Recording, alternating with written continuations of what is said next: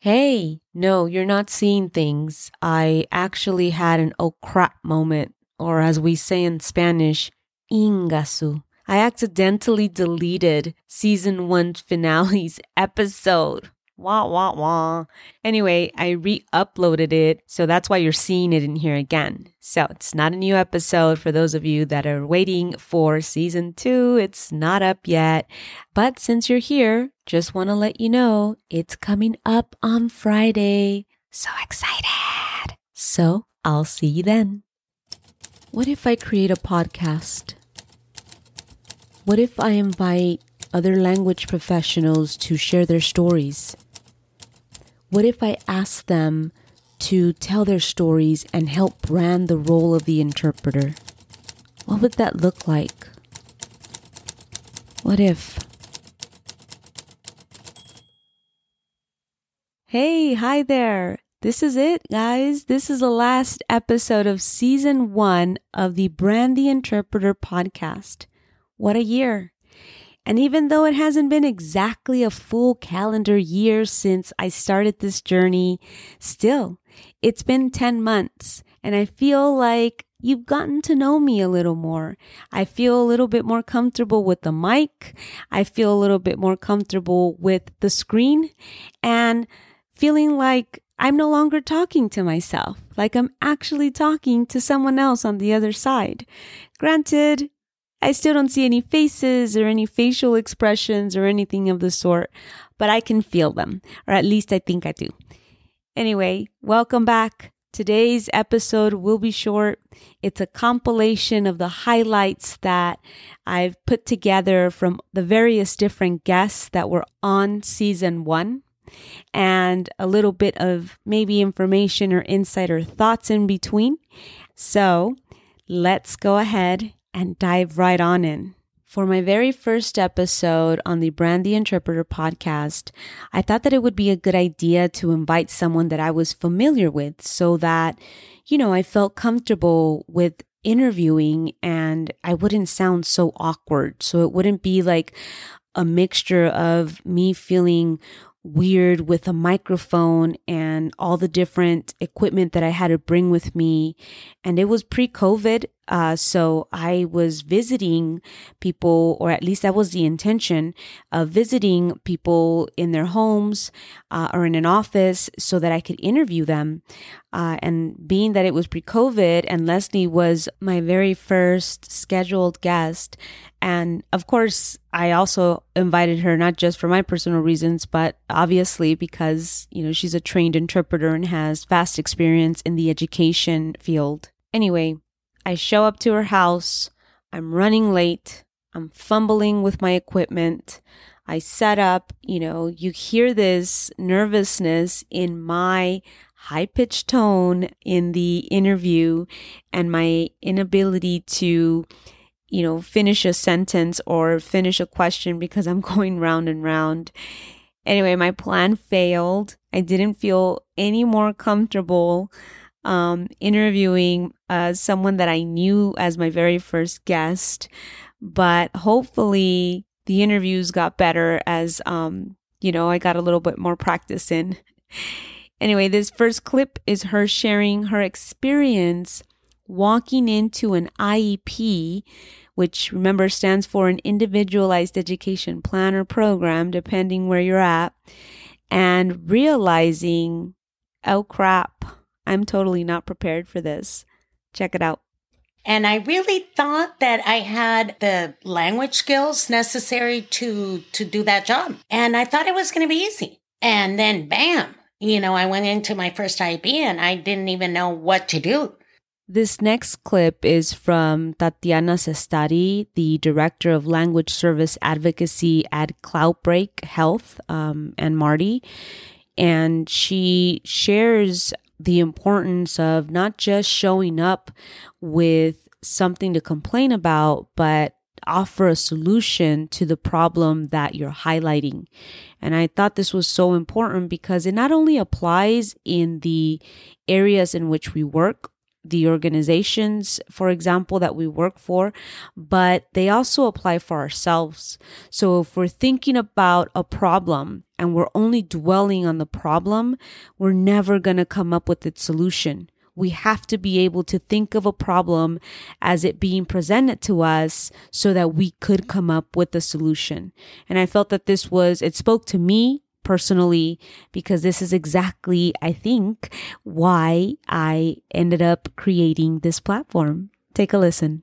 If you're going to point out problems, be ready with solutions or ideas for solutions, because it's easy to just, go out there or start in this field and say, all these things are wrong or none of these things are working, instead of providing solutions for that.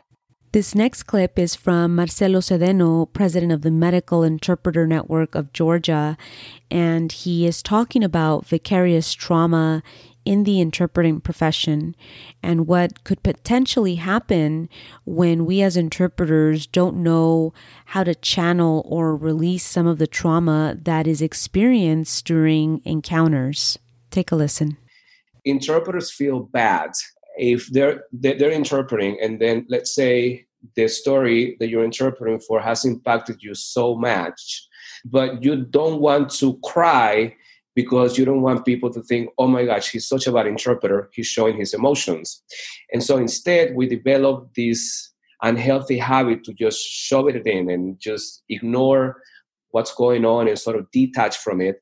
But it's still in our memory, and it eventually will come back and haunt us.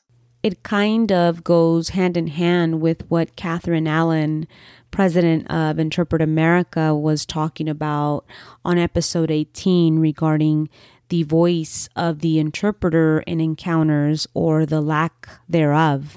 Check it out. And I just think, I don't know if that's everyone's challenge, but I do know that I think interpreters struggle with trying to find that pride in what they're doing, but our voices are so muted. Like, we're not allowed to have our own voice in what we actually do when we're doing it. And so then when you walk out that door and it's like, that was a train wreck, or, oh my God, how can this be happening? Where do we take that? And it took me a long time to balance those two things out. This next clip belongs to Mr. Andrew Morris, a translator, educator, writer, and coach. And he's just talking about combining all of our experiences, to help them collide with each other and bring out the best of us in terms of what we're able to deliver. And it was just such a remarkable conversation. So if you're interested in listening, and if you've not yet, or maybe revisited, he's on episode 12. Take a listen. I've always thought in the beginning that every translator should take a good look at all the elements that make them up, not just the translation part, but their passions, their interests, their gifts, their talents, their backstory. And if you can craft something out of that which suits you perfectly, then you're onto a winner. Here's Michelle Gallagher, Managing Director and Interpreter Trainer at Cross Cultural Communications, on what makes a good interpreter. And what I think really makes a good interpreter is a curiosity to explore different things, to build out your glossaries, to be a rabid reader of many different things, and to build out your knowledge in many different areas, to have conversations with many different people, to learn. And speaking about what makes a good interpreter, here's Carlos Diaz de Leon, a conference interpreter, on what an ethical interpreter should do when faced with a request that is beyond their skill set. So I think it goes both ways. First, yes, look at the material, see if you can train for it, see if you can prepare for it, see what you can do. But if it's definitely something that is beyond your scope, you have to have the ethics to turn it down. Here's Virginia Valencia, a federally certified court interpreter and founder of InterpretTrain, on the importance of having a professional community of supporters. Whenever I'm feeling like, oh my God, this is bigger than me, I don't know if I can do this, somebody will show up. And speaking about a sense of community, here's Natalia Abarca, project specialist with Orange County Department of Education in California, on what it feels like to work with a community of interpreters. Take a listen. It's one of the most rewarding things that I have ever done in my life is putting people together and sharing their experiences and walking together with them in the same journey. Here's Vanessa Phillips Costa, Director of Multicultural Affairs and Patient Services at CHA, talking about the value of community. But there's a value, Mireya, in belonging to a community, belonging to an institution allows you to understand the barriers of the community and help patients navigate the institution in a way that a vendor simply cannot do.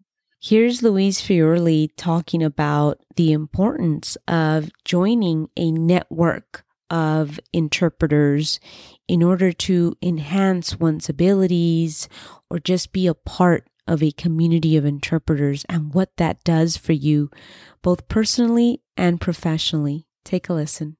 Starting out, I think it is very, very useful to be a member of a professional organization. The knowledge that you can gain from your more experienced colleagues is invaluable. The networking that you're able to do there is beyond valuable. In this next clip, Zainab shares with us what she did when she came across a problem and not being able to find that community or that niche of support, and what she did in order to provide a solution. Let's listen in.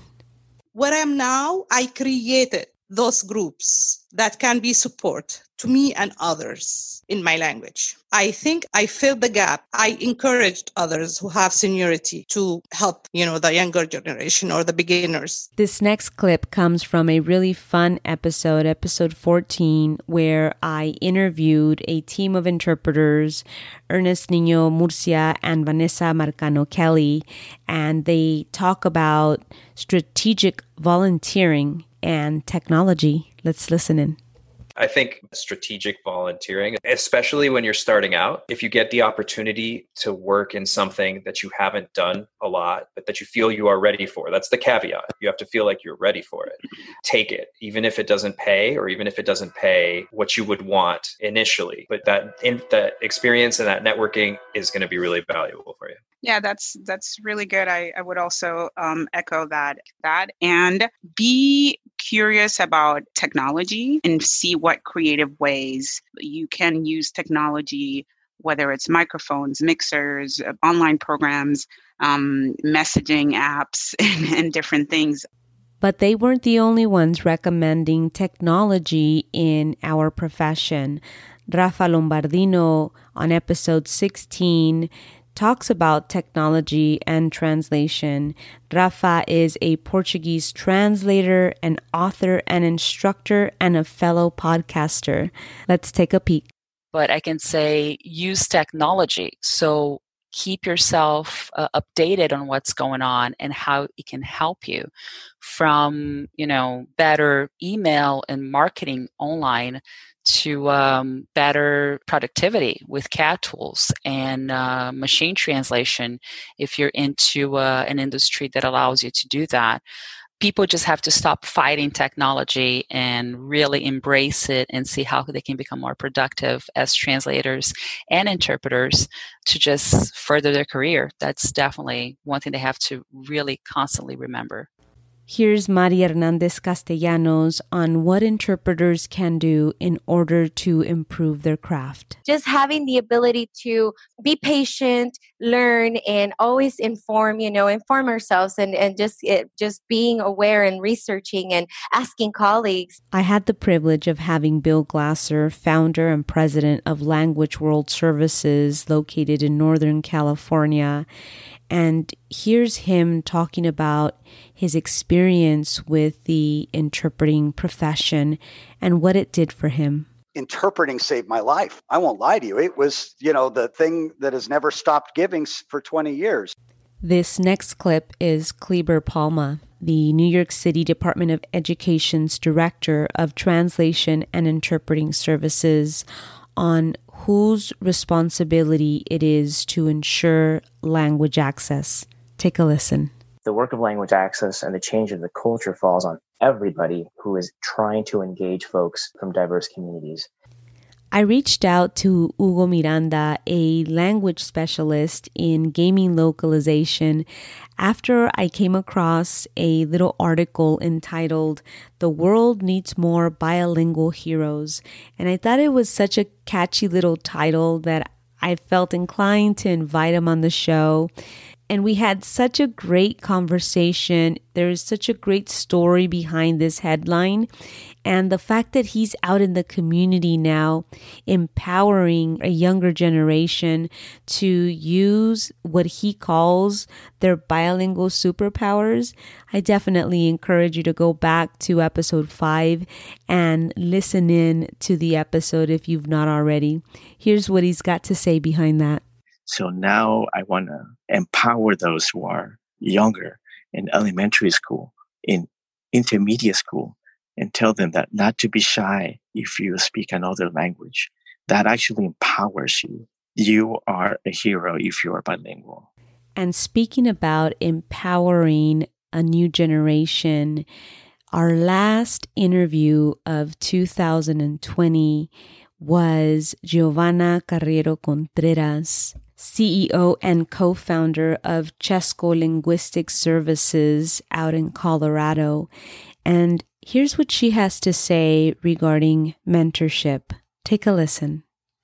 When I tell people, open yourself to be mentored, open yourself to mentor others, but that mentorship cannot be, I think. That mentorship has to rely on a solid foundation. And that foundation for us is training and education, because we still go through the phase of a profession that is trying to professionalize itself. In December 2019, I had this wild thought. What if I launch a podcast? In February 2020, Brand the Interpreter was born. And although I had no idea what I was doing, seriously, I wanted to learn, and all because there was a vision. I had this vision of creating a platform where language professionals could share their stories and other language professionals could go to and listen to free content. For interpreters, by interpreters. This journey was made possible thanks to the amazing guests, yes, but also thanks to you, the listener. I hope to see you next year for season 2, because this story has only just begun. So take care. Until then.